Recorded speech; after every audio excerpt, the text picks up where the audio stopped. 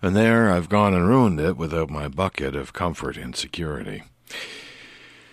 I mean, I'm up too late. It's 12:30. I was starting to readjust my schedule. Hopefully it's not too bad. But I wanted a few to put a few thoughts down of some kind.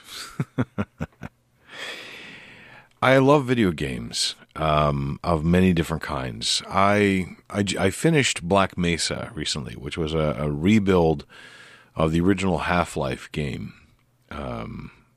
And I really enjoyed it. I can't really, well, I mean, I guess I enjoy those games for the same reason everybody does. They're a fast-paced, challenging game. They have interesting worlds to view, and then interesting conundrums to solve, essentially. Although, to call them conundrums to solve is to be a little elevating about the problems. There are a few puzzles in them, but most of the puzzles are relatively simple. Carry the handle over to where the handle is needed, put it in place, turn handle. I mean, that kind of is a thing. Most of the time, it's like, how do I shoot this thing properly? And why am I dying over and over again? What am I doing wrong? And I admit, I looked at a couple of videos, walkthroughs, and almost every time it was either one of two answers. I was right, but my timing was wrong. Actually, one of three answers. I was right, but my timing was wrong. I was right, but I had weakened myself so much I couldn't survive the onslaught of that particular puzzle. Or it was completely obvious and I just completely missed it. Usually a path.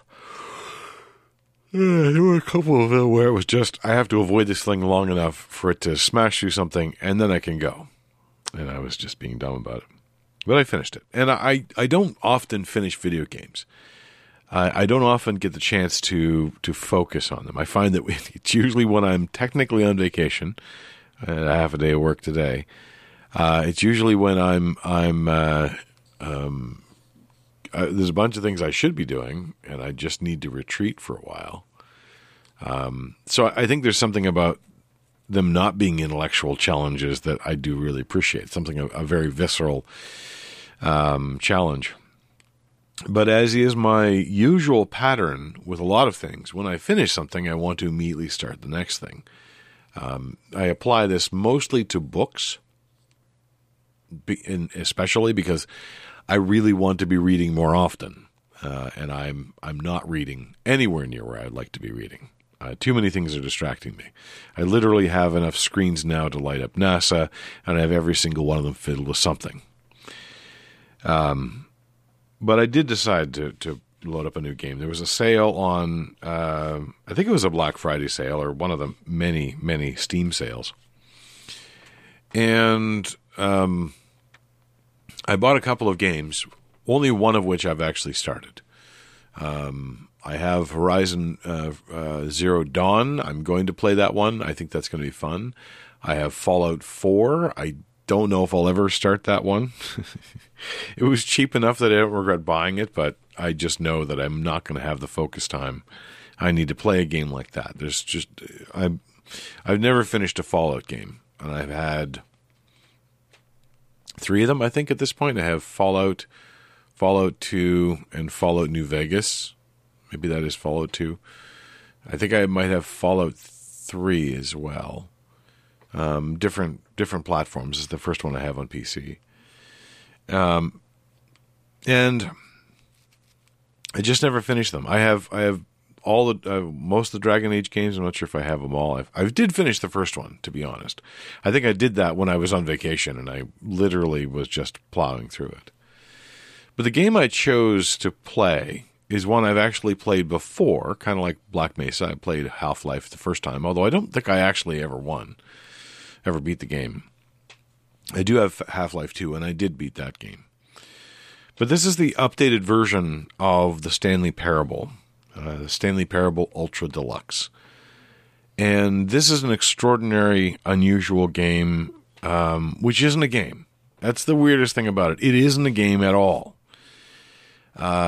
It would be fair to call it a walking simulator, But the whole thing is essentially a parody of the idea of video games at all.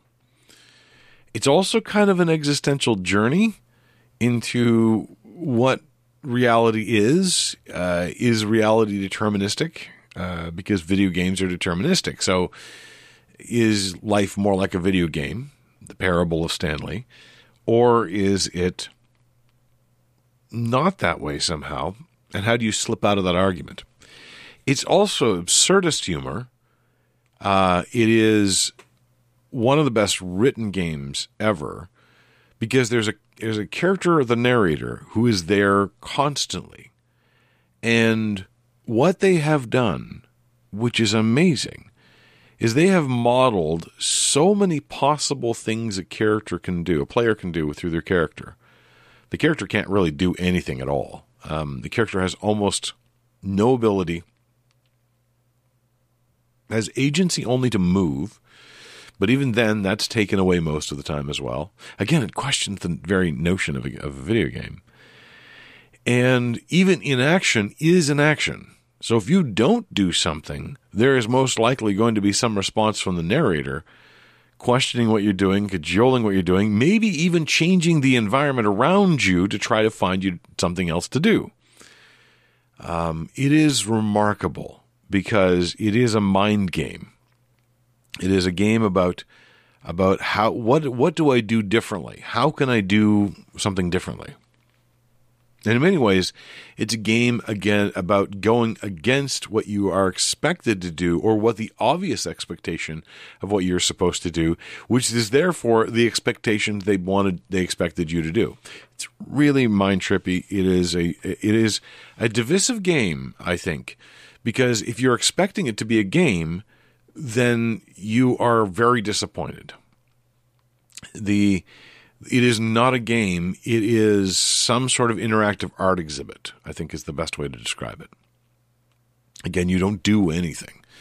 You don't make, well, you make choices, but all the choices are laid out before you, except you don't know what they are. So there's a bit of exploration in terms of how do you defy the narrator? How do you do the unexpected thing, which is, of course, already expected. It's beautiful. But, here's the biggest but. There is no real winning the game. There are multiple endings that they have in the game. The endings are not what you would expect. And you have no idea how long it takes to get to any particular ending. You have no idea if you're progressing toward a particular ending, although I'm sure that people have written entire guides. In fact, I think I remember seeing them. Entire guides on how you can achieve the different endings. And I believe they're all deterministic. I don't think there's any probabilistic endings so that you don't have any variables and therefore, you don't have a wide possible range of endings. But it is stupendous because it is all about making the unexpected choice. In too many video games, you have even less choices than this one. In many ways, there is the widgets to do. I would actually go back to Black Mesa as a counterexample, because in Black Mesa, I actually think there are no choices other than how much you spray bullets and how fast you deplete your ammo. And really, that's a choice not to do something. That's a choice to conserve your ammo, which is the same resource economy decision-making that you make in a lot of games. And it actually is a pretty punishing thing. I don't know how many games I've ended with a dozen or more or whatever health potions, special items, things that I only had one of and I never used because nothing ever seemed quite so dire as that. Or I would just brute force my way through whatever I was doing without using any of the subtle options. Now, games like Baldur's Gate 3, I suspect, from what I've heard, are much more broadly spec'd. There's a sort of, I suspect it's more like a role-playing game in that, or one of the design styles for a role-playing game, in that you don't design a puzzle with one solution. You design a puzzle, you make sure there is a solution, but then you listen to all the myriad things your players can do. And if any of those things sound interesting and they're able to achieve them, usually there's some randomizer or some resource expenditure that creates a solution, then they solve the problem in their own way. And I've even extended this semi-consciously to the idea that my world is malleable. The system of the gods, in my fantasy RPG world, my 5th ed D&D game, the history, the actions, everything is malleable until we set it in stone. Sometimes I'm the one setting in stone. I want to have a certain amount of mythology built out and structures, but I try not to do that too much, because I really like to follow what my players are doing. And at that point, they may define something either by their action or inaction, either directly or indirectly, and that's what it becomes. So that flexibility is there. But the Stanley Parable, I hummed and hawed. I bought the original game. I really enjoyed it. I achieved multiple endings. And I was concerned because, is this game different? Which, this game is also extraordinarily meta, at least in the universe of the game, the narrator's universe of the game. And that is one of the things they directly apply, is how do we make this game different? Because the game isn't different when you first start. At least it doesn't seem any different. You get all the expected actions based on previous playthroughs. They're not expected from the perspective of when you're playing the game, because it goes in bizarre directions. But the question of what makes the game different is an entire level that you can discover in the game, and as soon as you've discovered that level in the game changes. It is remarkable in that way. I don't know if it's possible to think about. It probably is possible to think about it in terms of typical game design, in terms of levels, in terms of all of that stuff. It probably does break down into that. And again, I've seen the wikis where they go, this is how you get the ending. But it's remarkable. Even the way this game starts, which is, I think this part is new. It starts by presenting you with a clock and says, set the clock. So I set the clock.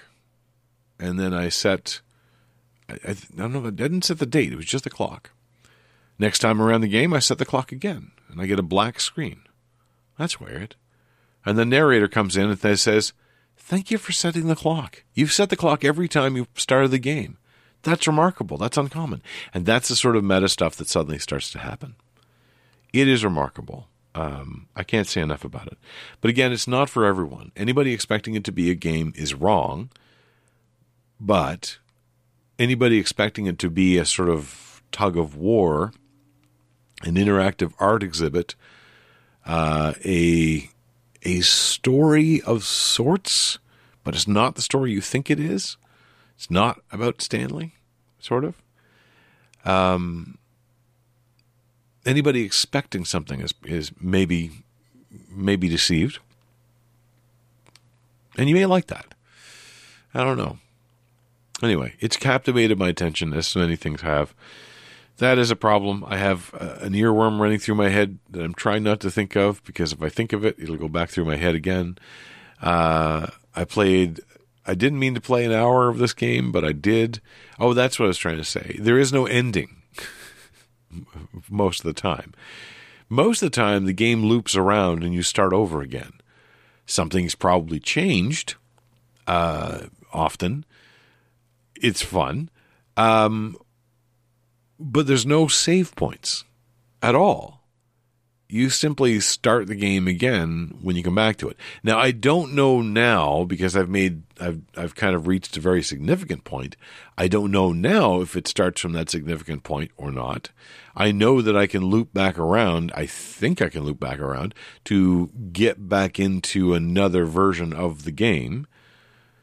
But it's hard to explain, and I feel like it's almost as confusing to try to explain it. And it's not really that confusing, but I'm also avoiding certain direct descriptions of what happens simply because I believe those are the most fun to discover on your own. But, yeah. I've been wondering out loud. I'm Mark the Caffeinated One. I've been trying to take vacation, and just feels like there's too many things to do to take vacation. And so I'm very slowly getting right back into the work mode, and it's annoying the crap out of me. I just wanted a few days when I didn't have to think about anything. Oh well. Did I have a choice in the matter? I really need a bucket of comfort and solitude, or whatever it's called. I'll talk to you again tomorrow. Do I have a choice?